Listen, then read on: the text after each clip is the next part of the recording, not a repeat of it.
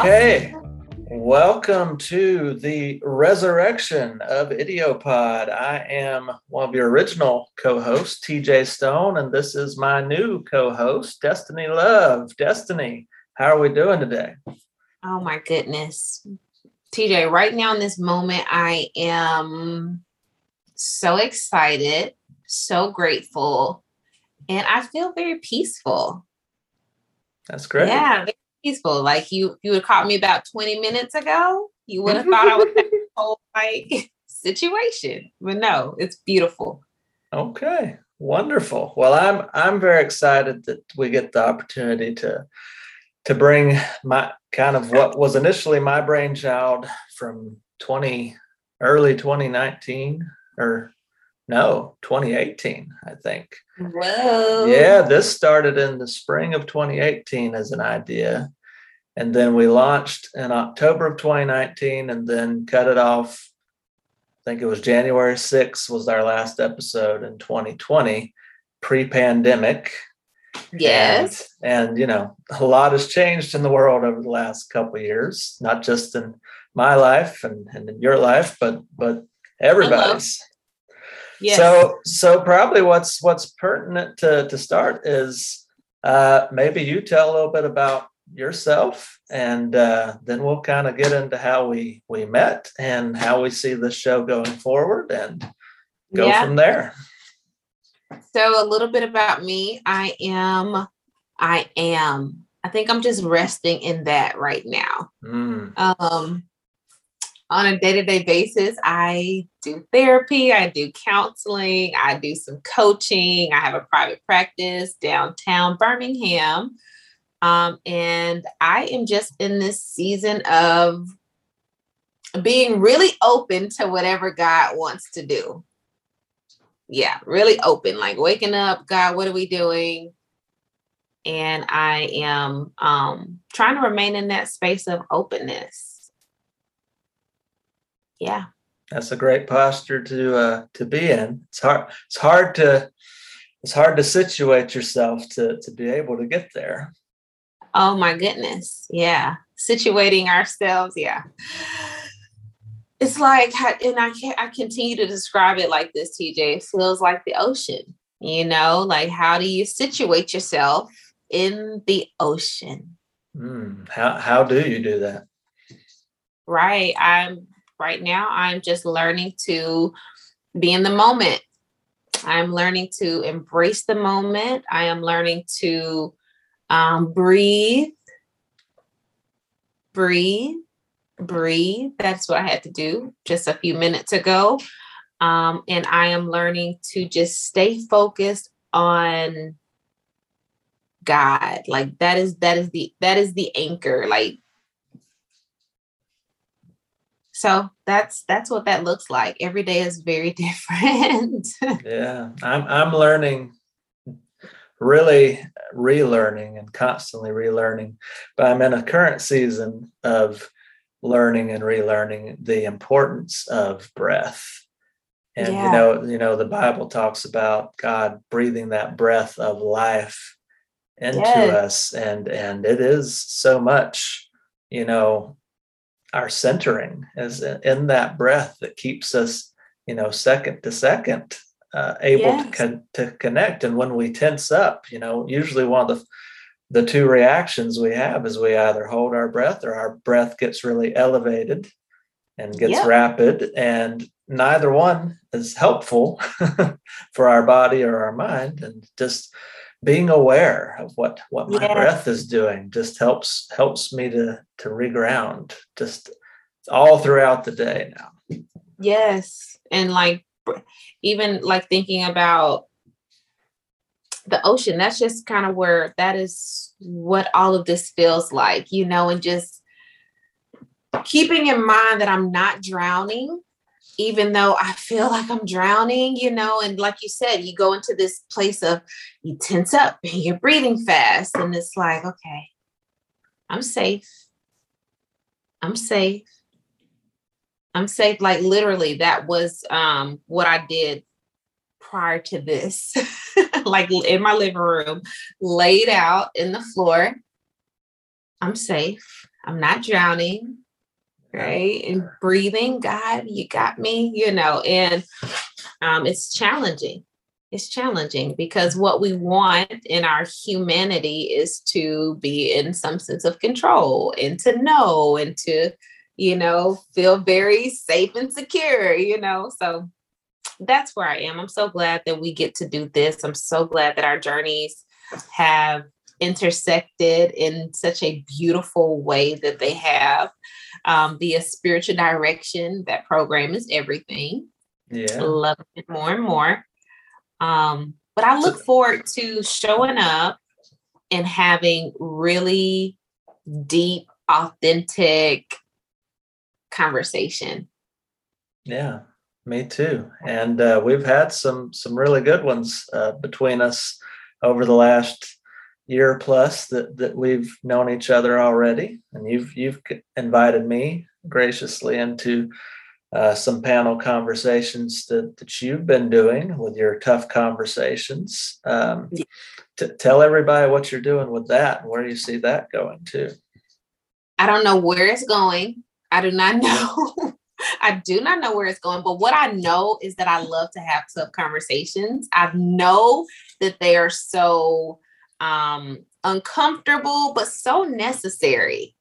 It's like what I find in my own life and in the work that I do with others, that there is sometimes this thing, it's like just something that is deep down, it's there, but then we want to avoid it. Other people want to avoid it. But gosh, when we just go right to that thing, just asking the hard question, recognizing even the hard thing, the uncomfortable thing, is like so much freedom on the other side of it, and it just reminds me of how God processes us and just that needing and him being the potter, and it's just things we don't even recognize, but there's this beautiful thing that happens when we come together and somebody else can see, and it's this beautiful exchange. And then there's like all this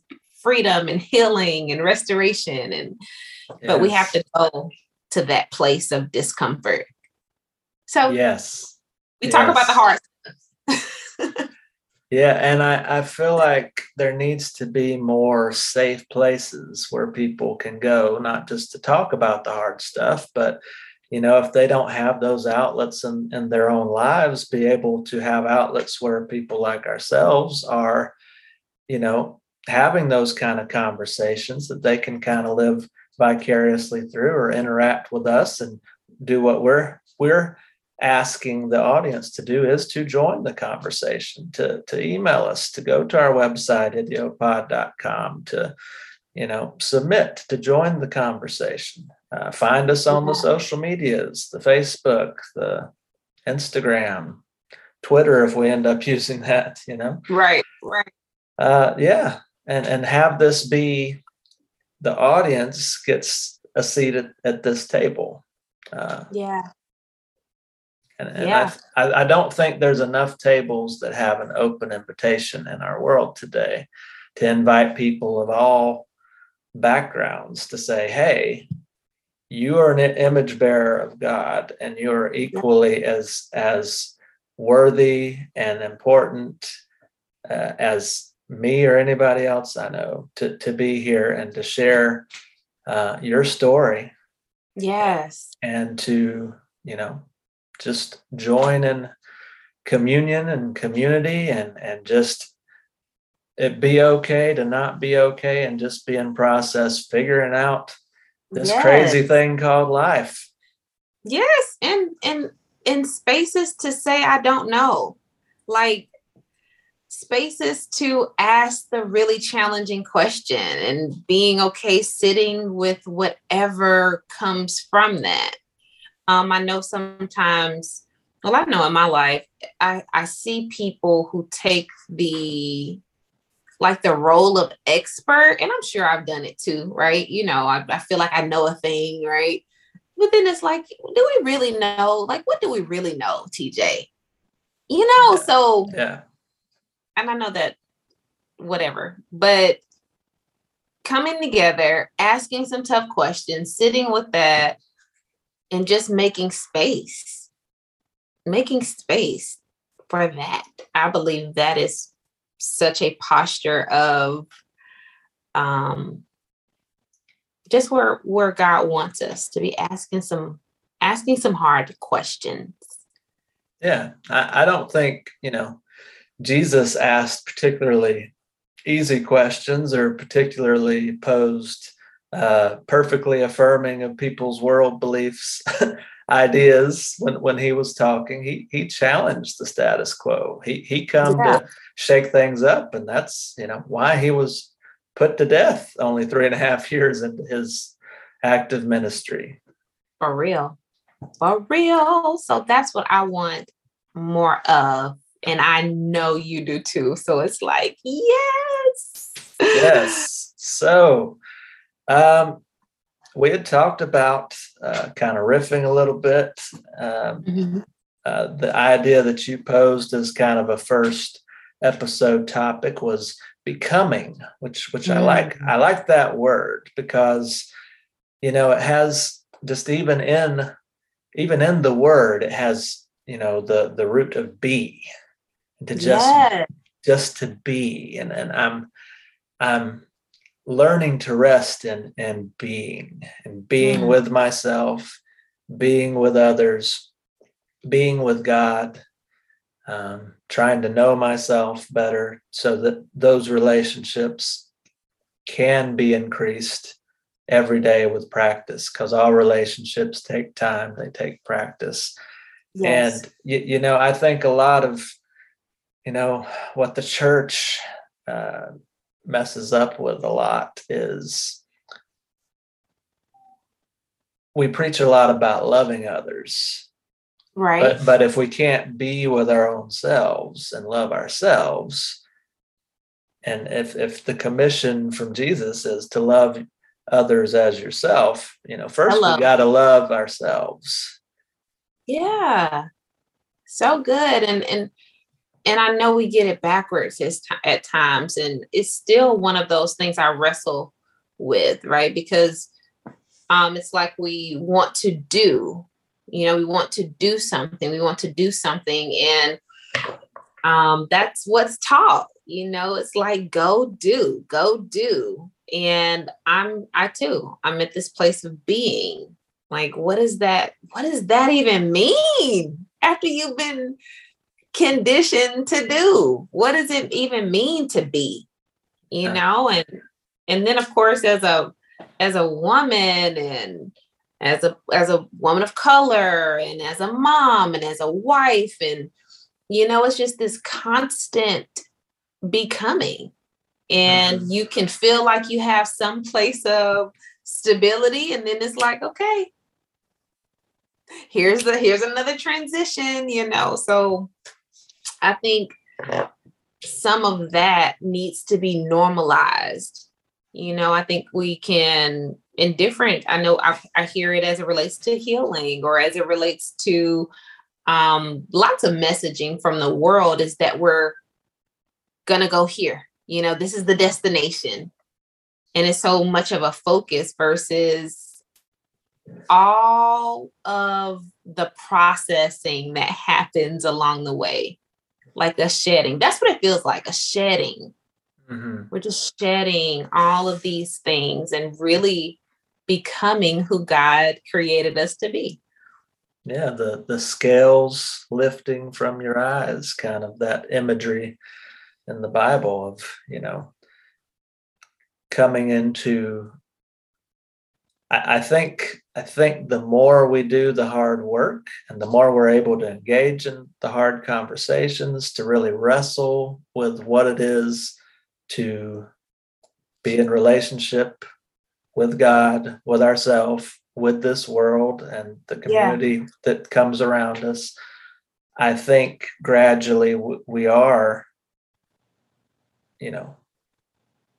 it's like shedding a skin, just like the animals that do that. There is a fresh new layer, and and every season there's a new skin to shed and to become that word, become something new.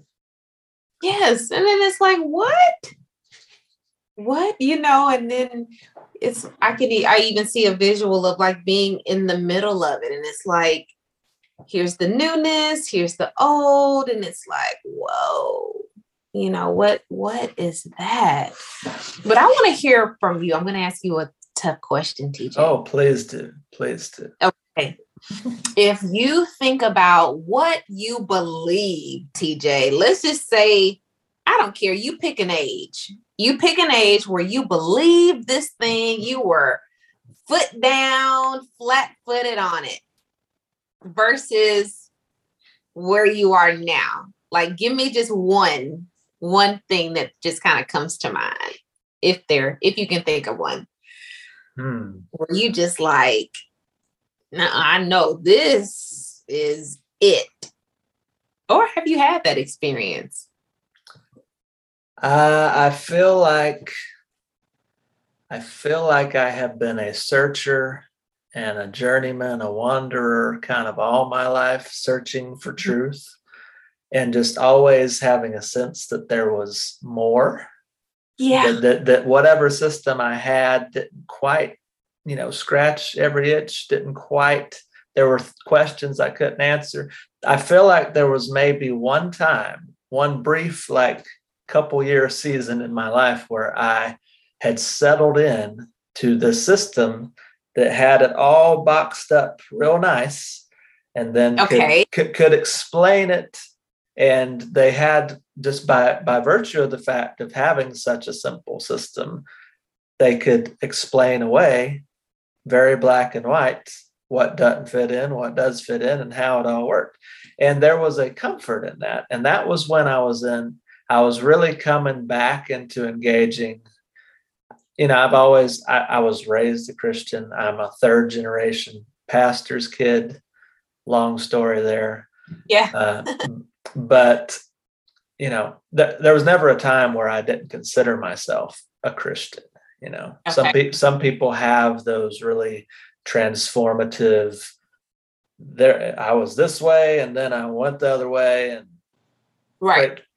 And I've had moments in my story like that were very 180 turns or different.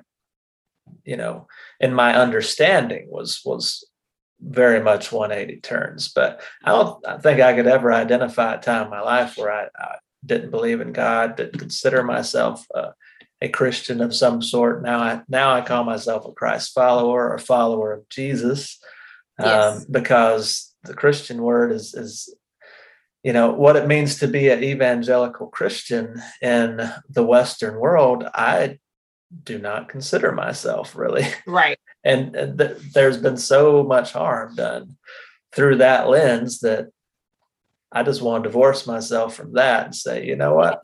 I'm not a Baptist. I'm not an evangelical. I'm not a put your label on it, but I am a follower of Jesus. Right. And that's kind of where I'm at.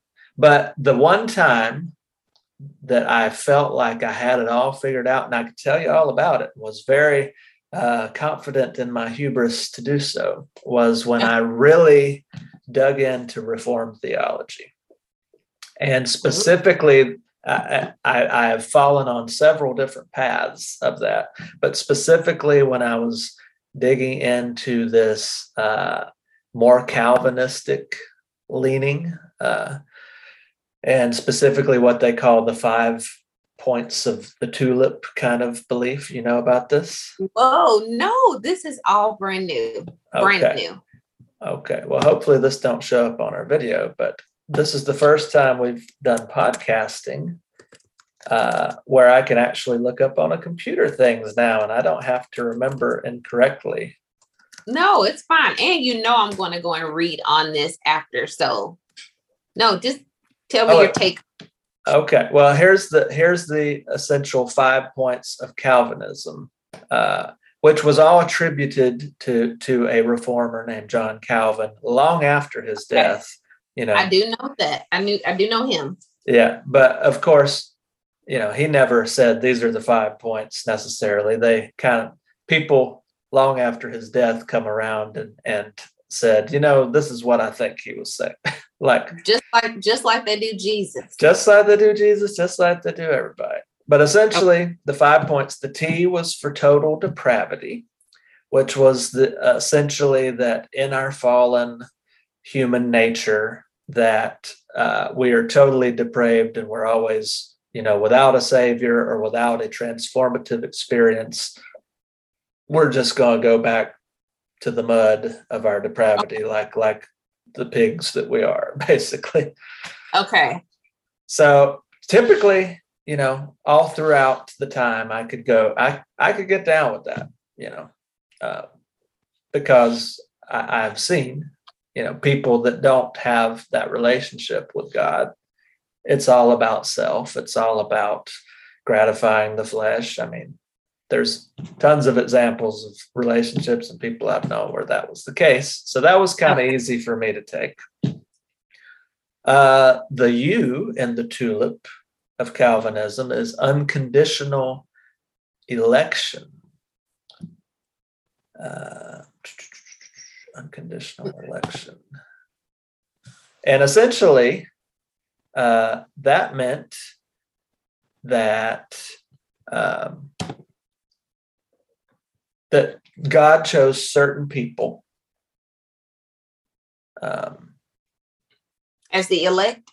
As the elect, yeah, that's where you get the points of elect. I'm sorry, I'm looking for better explanations. No, you don't have to explain. Yeah, that's it. So basically, God chose before, and this is always the language, before the foundation of the world, God chose certain people to be elected, and this is where you get the form, the phrase sovereign grace. I was a part of a church for several years that was a sovereign grace fellowship, which was kind of it's like a soft denomination. A fellowship don't quite carry with it all of the stuff that a denomination has, but it operates similarly. It's a coalition, basically, of churches that believe a certain set of doctrine that they all agree to, basically. So I was a part of a sovereign grace fellowship, which was all about Calvinism, all about Reformed theology. And I was all about it for a while. And that was my first experience doing a couple podcasts with a preacher who was actually, I still really respect and care for. And he was the guy that witnessed my wedding license, basically, and said the prayer at our wedding and helped me actually produce in his little home studio the song that I played at my wedding. So nice. have a lot of care for that guy. Shout out to Jim if you're listening. Yeah. But yeah, at a certain point, that seemed to feel, and specifically that point, that started to feel like not the relationship of the God that I was forming relationship with and understood. Right.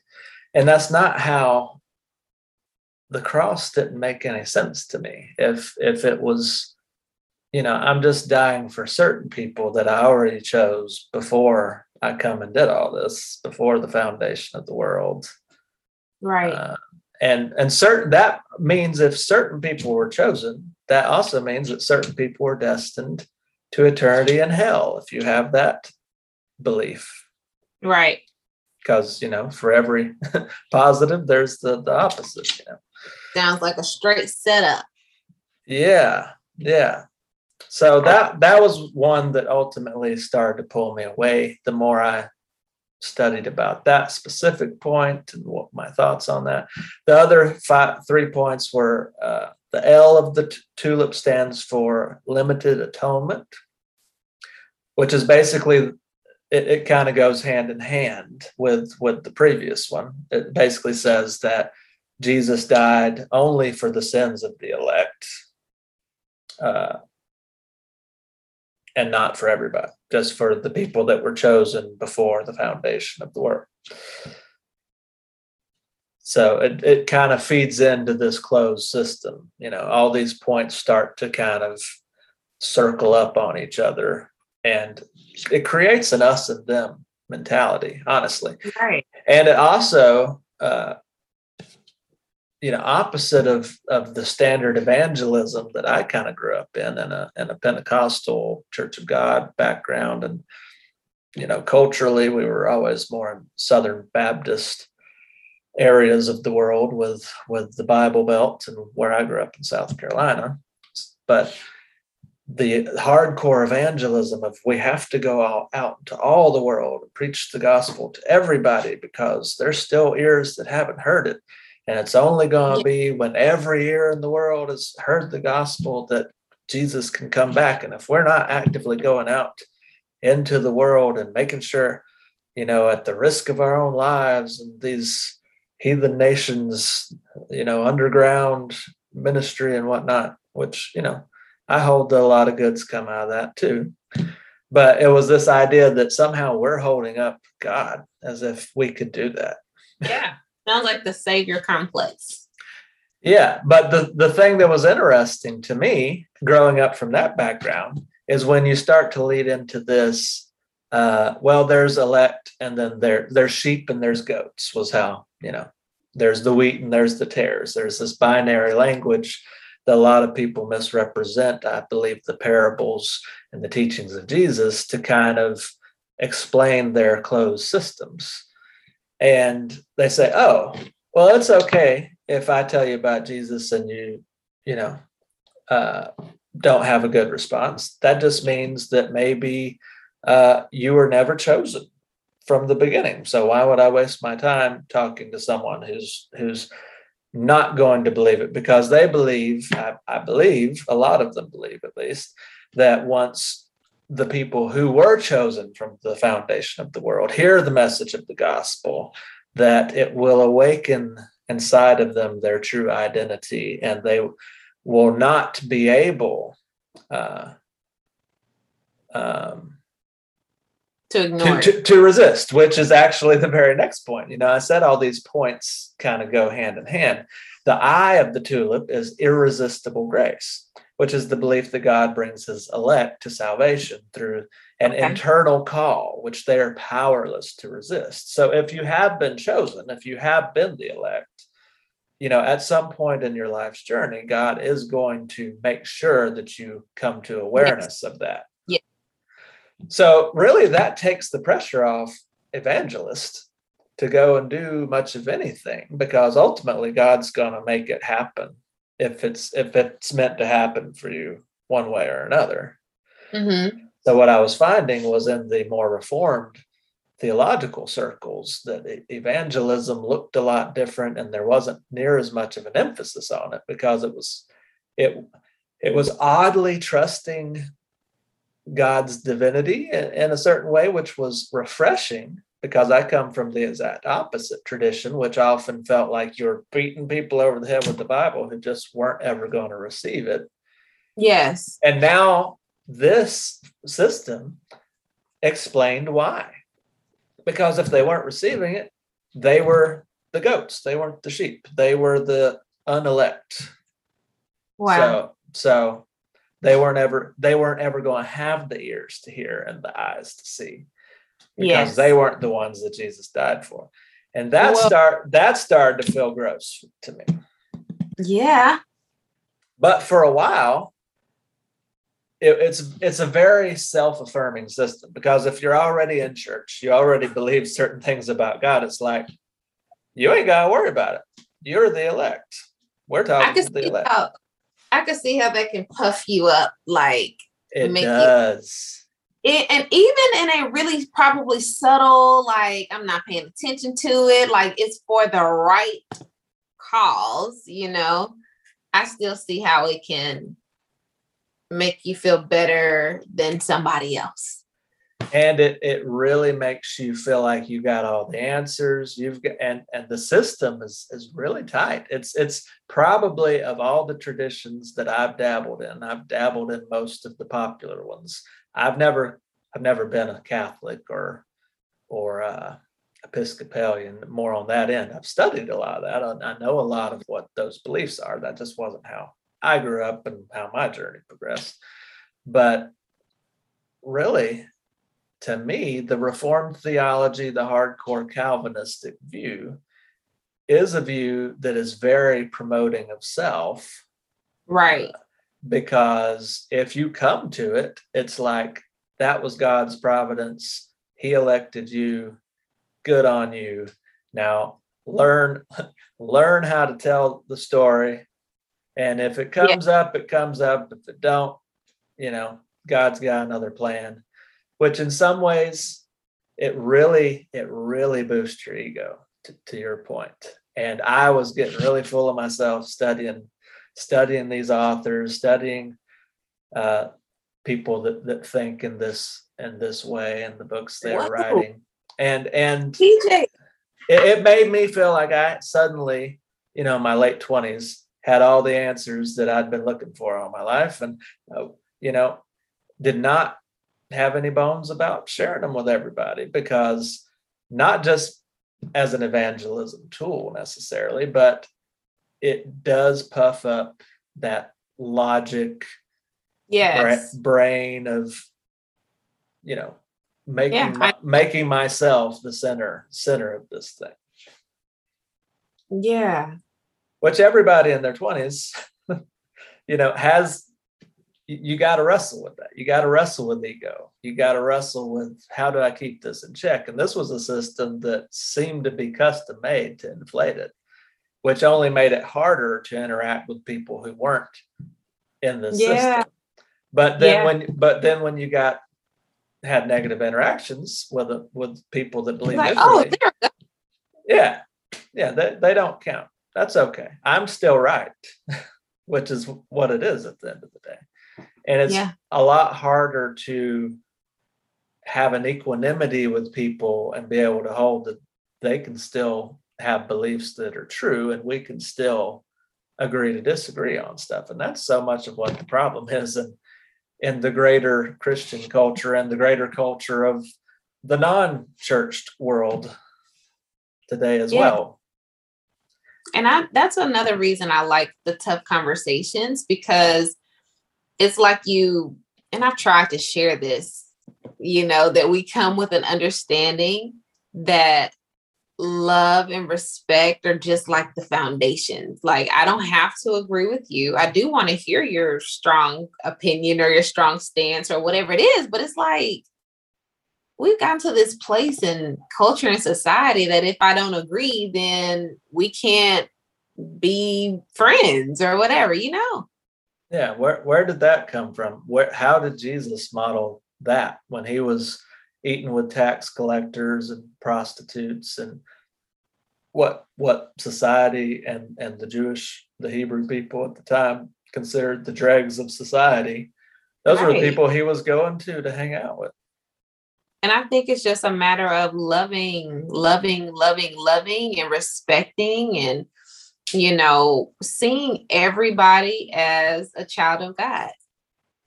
And an image bearer of God. And image bearer. That's so good.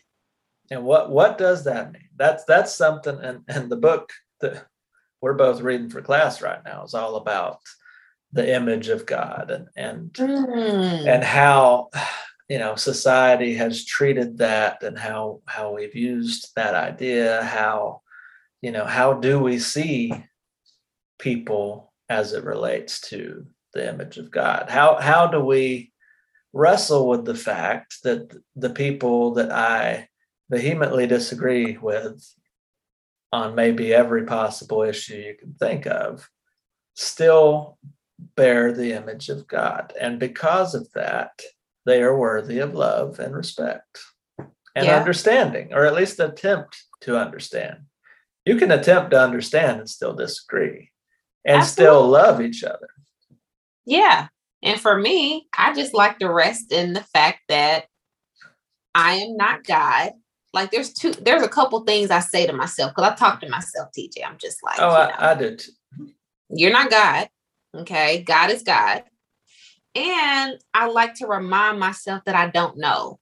And not in a way that's like, I have nothing here, or that I don't have a knowing. It's not that. It's just a matter, for me, it's a quick reminder to submit. It's like a quick reminder to surrender. Like when something is getting to whatever, we can get really fired up or passionate or whatever we do in our humanity. It's like destiny. You don't know. And like one of the things that I pray, when I'm in prayer, I'm like, God, I don't know anything until you tell me. Unless you tell me, I don't know. That's just kind of where I'm like, okay, what is this? Yeah. What is this? And receiving that knowing. And I think you're referring to that kind of deep, internal knowing that you can only know when you know that you've heard from God. Yeah. And that is not a knowing that is easily transferable or relatable to other people unless they've had that same experience, be it around an issue or just whatever the God's revealing to you. It is hard to reconcile knowing things about a thing, but then knowing a thing.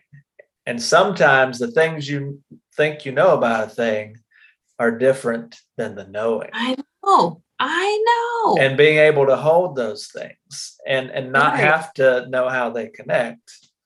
I feel like that is part of the growing and maturity of the spiritual journey that God has us on. What felt so great about Reformed theology, and just before I forget, in case anybody was curious, that last P stood for perseverance of the saints, which basically teaches you can't lose your salvation, because once called, always called, kind of thing.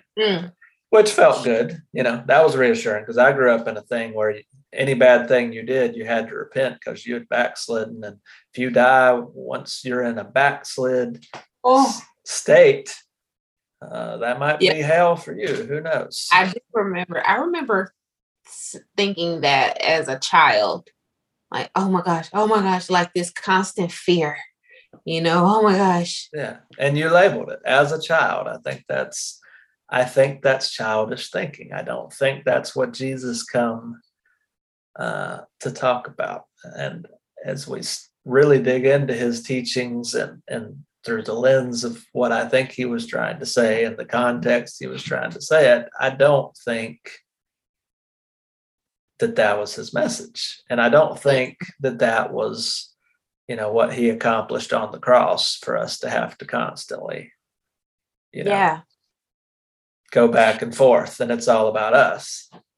Right. And I think also, like, because like Jesus shared so much. I see how we can take parts of it and just hold so tightly to it, but what I continue to learn is how to take the paradigm and then ask God, what is it that he wants me to know? It's like you have to hold it very loosely, obviously. It's like, and that's why I say, TJ, sometimes it's like, I don't know until you tell me. Like, I need you to give me your perspective, right?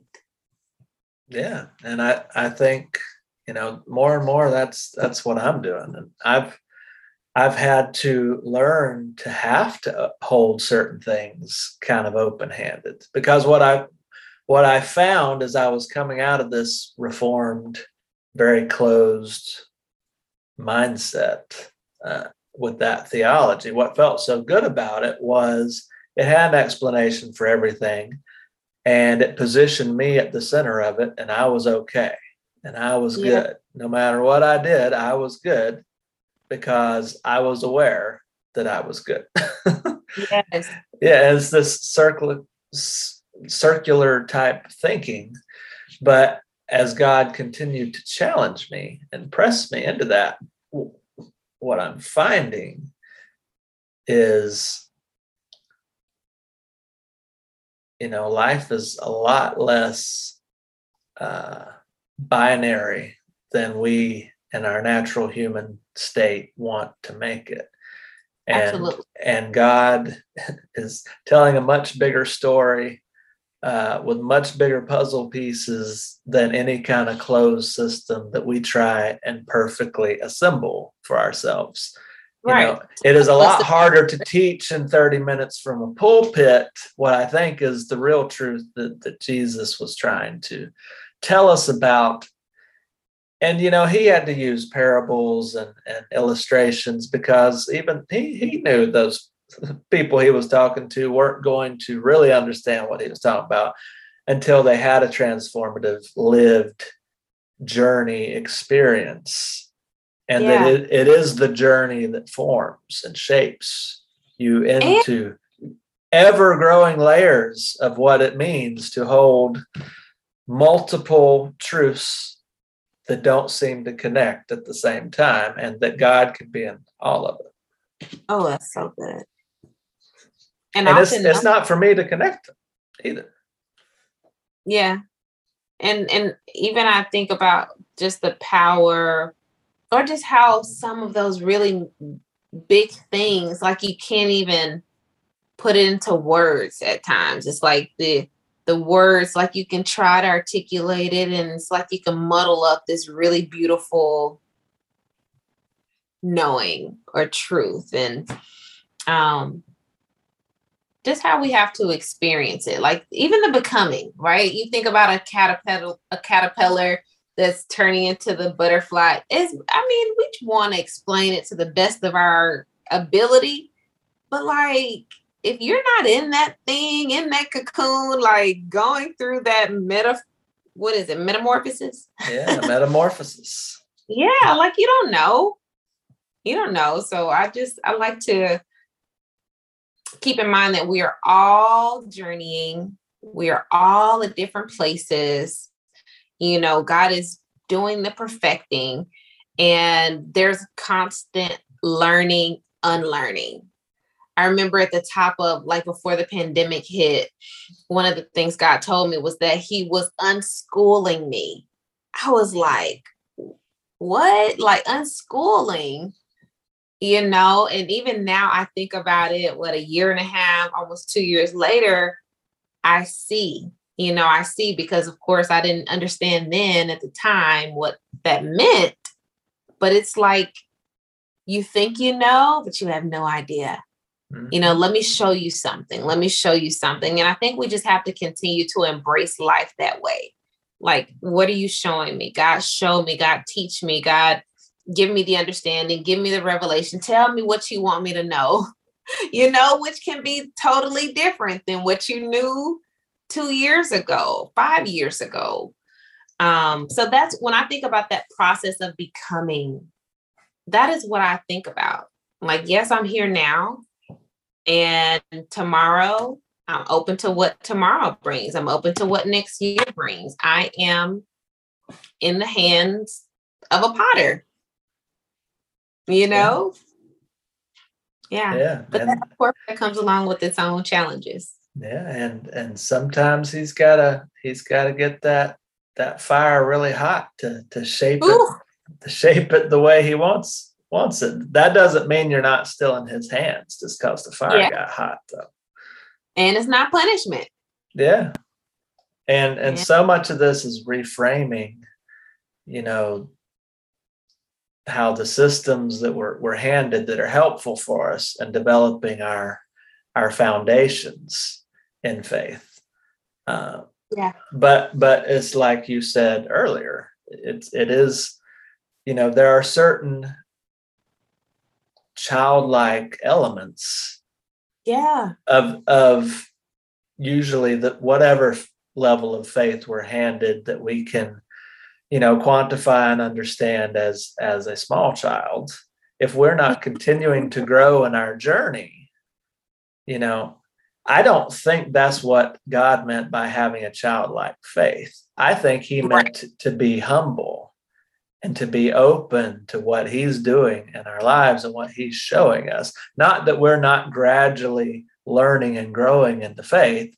It's not that we're handed every kind of answer we can get when we're 8 years old and that's all you ever need. Some people want to hold on to that, and God bless them. If that's as far as they get, that's better than, I guess it's better than having nothing to hold on to. Yeah. But it's also important as we do further along on our journey to not get up and caught up in comparison and trying to say, well, I'm further along in my journey than this person is, because there is no one-to-one and we're all on a different journey. No matter what things I might think I have learned through experience, your experiences are totally different. And it doesn't matter what our age is. I can learn something from a 20-year-old who has had different experiences than me, and it be life-changing. TJ, I learned so much from my 3 and 5-year-old. Yes. They are brilliant. I'm like, okay, I'm listening to you. Yeah. And, there's no filter in truth from a kid. What's the saying? Out of the mouth of babes, that's how you get hit with those truth bombs sometimes. And I think God uses all of it. Yes. And even as a part of my becoming, right, as a parent and as a mom, is making space for them, to evolve and not to smother and not to project and not to overly control. That is, that something happened there, but that's one of the things that I want them to be. I want them to be,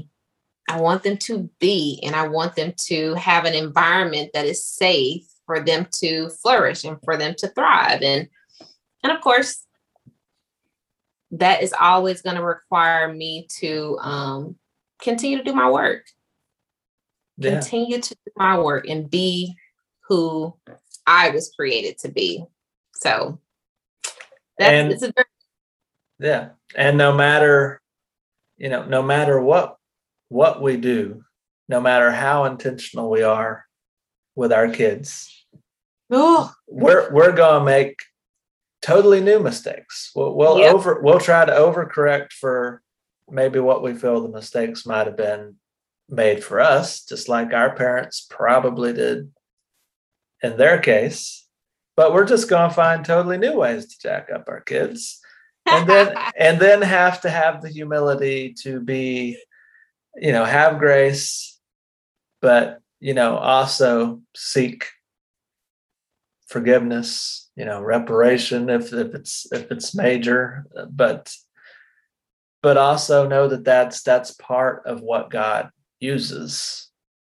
Wow. To shape their lives and our lives.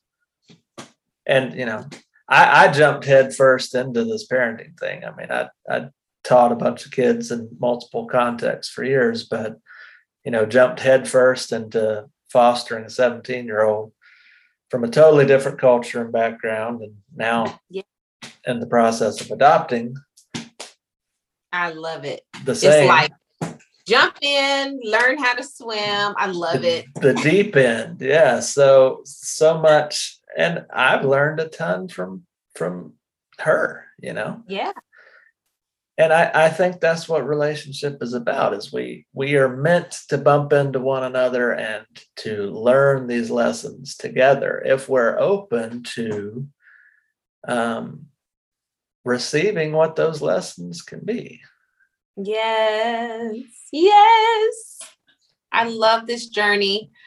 Even in the challenges, sometimes people, I've shared, I've had really challenging aspects of my life and my story, as we all have. But I can remember being in some of the most challenging times of my life and being really filled with joy, I am grateful, and I'm not saying it with my mouth. I really am grateful. even if it's uncomfortable, even if it's like the worst thing that's happening in my life, because I really, really hold this truth that it's all perfecting me, and it's an opportunity. Not that it's something I want. It's not, hard things. We don't pray for them. Like, I lost a baby. I would never pray to lose a baby. That's not anything you just want in your life.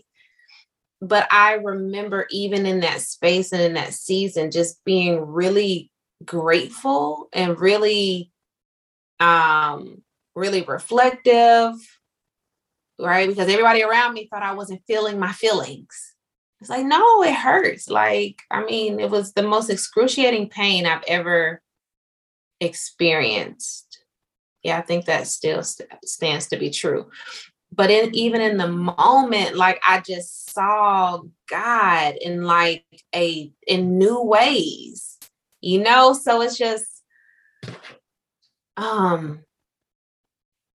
you can be really, really sad and you can still be full of joy. Yeah.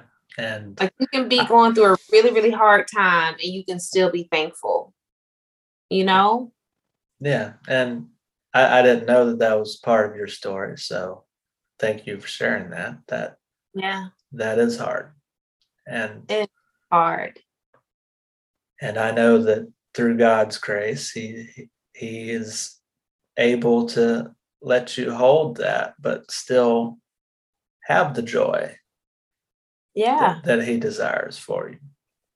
Right. And I've got a cousin and his wife. I think they've had 3 miscarriages over the last, 5 to 7 years, and it's been tough.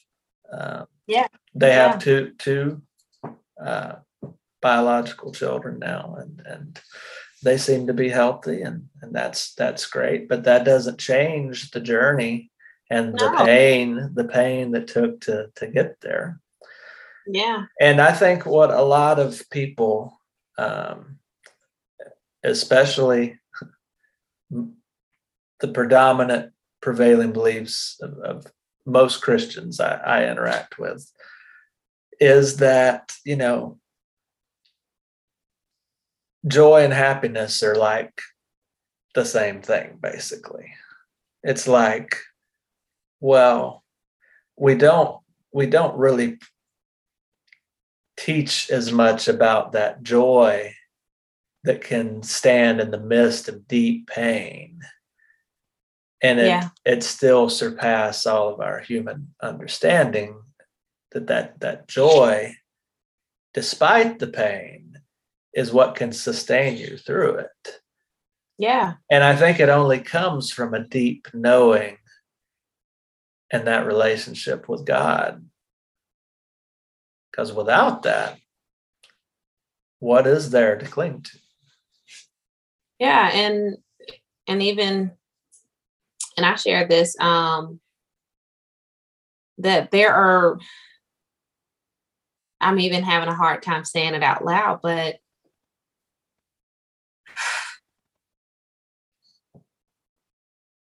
like, I am even seeing that people have given so many different names to God, so it's like, it's there, right? They may not even know the words to put to it, because words just don't do God justice, right? Yeah. But we have it, it's in us. Like, the thing that we cling to, the thing that anchors us, that is God. That is God. So yeah, this process of becoming is just so dynamic. It's so huge. It's so overwhelming. It's so challenging, crazy, all the words. But it is like, it's everything. It is everything. And I think we just need to embrace it, like, that it comes along with all of it. Yeah, I agree. You mentioned earlier, you felt like that you were being perfected. And that sounds a lot like becoming, and the process of becoming. I'm wondering if you believe that there is an end result of perfection, or whatever it is that you become at the end of this journey, if that's something that happens in this physical reality 100%, or if that just we get as far as we get, and then on the other side of whatever's waiting for us after death, that maybe that's where we have become. What what do you feel about that? I believe that I am perfect and I am being perfected. Okay, so I really believe that when God looks at me, he is so proud and he is just beaming, because in his eyes, I am perfect. I really believe that. That is like something, sometimes when I'm a little off, I'm like, gosh, show me your perspective, and then what he shows me is like, oh, I'm your girl, you're proud, you know what I mean? But even in that, I believe that I am being perfected, because there are just things that have happened over the course of life. There is just debris, like you go out today, TJ, and there's going to be some debris. You're going to have to come home, wash yourself. So I think that's kind of how I look at this process. Like I am, and I am becoming. I know this is challenging. I am perfect, but I am also being perfected. Which is a non-duality, non-binary way of looking at life.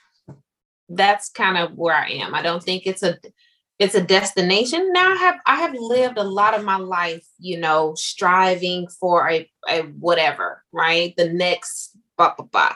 And was that ever healthy for you in the long run? Framing it that way?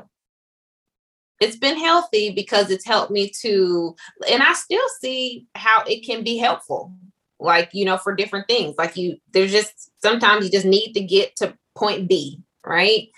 But now when I look at even setting that goal, because I still set goals, I'm a goal setter, but I see how I am being perfected as I journey towards that next stopping point. Not even a stopping point. What can we call it? A benchmark. Mm-hmm. And then there's going to be, another benchmark possibly. And then there's this beautiful perfecting to. So that's how I look at it, TJ. That's how it has been in my life. Okay. That's fascinating. I think personalities, we have similarities in our personality, but I think, our kind of personality type is one that has to set goals, because we have to have these things to look forward to. And I still find myself setting these, they're not as clearly defined, but they're, general goals now. Me too. They used to be very concrete, and then I'd be very crushed if I couldn't make it happen exactly how I planned. But now I'm almost seeing like these parallel paths. It's like the outline that I roughly sketch out in pencil now. I don't use permanent ink no more. Yeah. And then there's the path that God seems to be shifting.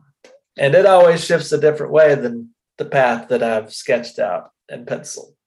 But the good thing about pencil is it's got an eraser. And I can constantly be making these adjustments so that I can lean that parallel way that God seems to be changing. And ultimately, I find when the things that I am striving for and goal setting for are good and they are helpful and they are aligned, I feel like, with the heart of God, that he gets me there. It's just it's not the way I would have planned. And it's never in my timing when I would want. Right. It's usually always after when I would want it. Yep. And it looks such a different way. And he connects so many dots. I never would have didn't even know those dots existed, to get Yes. in a roundabout way to where, I needed to be anyway. So, I'm learning to have a totally different approach to goal setting Yeah. and so much of it was being able to look back on my life and look at some of the benchmarks that I had set, some of the things that come up short, some of the things that I hit, and realizing that if I'd have had everything exactly the way I planned it, my life would probably have went much more poorly than I ever would have dreamed. But I would have had everything that I planned for. I just wouldn't have known what to do with it, and it wouldn't have been good. Or what comes with it. Yeah. So even now, I still like to plan. I plan lightly, number one. Yes. I had to really sit with that and plan lightly. I do a lot of penciling, right? But then I'm constantly I have a relationship with God. I'm like, God, if I'm not ready, I don't want it. Like, don't give me anything that, and I know him to be good, TJ. So like when the thing is not whatever, I'm like, okay, God, thank you. I'm not ready, I'm not equipped. And but it is like I get glimpses, like I'll get a glimpse of what's to come. But then like you said, you don't know what's all in between now and the next benchmark, and I just take it as that I am being perfected. I am being perfected for whatever it is. Yeah. Yeah. Yeah, I really resonate and relate with the getting a glimpse of like what's to come, but having no idea how to get there kind of thing. And sometimes you have just little stepping stones, but they're like out and you don't even know how they're all gonna piece together. I knew this spiritual direction class was one of those stepping stones. I didn't know, I still don't know why I'm in this class or what I'm going to do with this. I'm not a counselor. I'm not a psychologist like my wife. Yeah. I don't really necessarily plan to go back to school for a few years to make that happen, but who knows? I hold all things open. Right. But, if I never joined this class, I never would have met you. Yep. We wouldn't be doing this. I knew I was supposed to bring back the podcast, but I had no connecting dots way to make it happen. Right. And like I have a vision board, and I'll probably show you at some point. But the way that I do vision boards has even changed over the years. It used to be tons of pictures, now it's more words, right? Mm-hmm. And podcast was on there. And here we are. Here we are. And you know what? But this is not what I thought it was going to be, TJ. I didn't think I was going to be doing this type of podcast with you. No. I thought, right, it was going to be about something totally different, so. Yeah. Yeah. And I thought it was going to be something, when we were first doing this, I was, pursuing different ministry adjacent type opportunities. Yeah. I was doing it with a youth pastor at my church, thinking maybe at some point we could make this one of the church's podcast kind of things. And now he don't even go to that church no more. I still do, but now they got their own podcast thing that's I'm totally not a part of. And yeah, we went on hiatus for 2 years, and now here we are. You're in Alabama. I'm in Tennessee. We met at a class in Georgia. I know. When God brings things together, it is in His timing, and it works when it's meant to work. The resurrection. The resurrection of Idiopod. Yeah. So I'm thrilled. I cannot wait. We have tons of different, interesting, dynamic topics that we will begin to jump into. I know in our little think tank, we started thinking about some toxic family systems. That's my kind of conversation. I cannot wait for that one, TJ. So that is a big one. There's lots of stuff we can talk about. The political systems of our times. Hello. All of the the racial dynamics that have come to the forefront in the last couple of years, and the conversations people are having around that. We're going there. We're going into all of it. All of it. So many things. Yeah. And we want our audience, you guys, to be able to submit ideas, join in on the conversation. If there's something you want us to discuss, reach out to us. Go to idiopod.com, submit your ideas, and we'll join this conversation, this journey together. Yes. Thank you so much for this, TJ. Thank you. Thank you for saying yes and being open. Yeah. We're doing it. All right. We'll see you next time, guys, on Idiopod.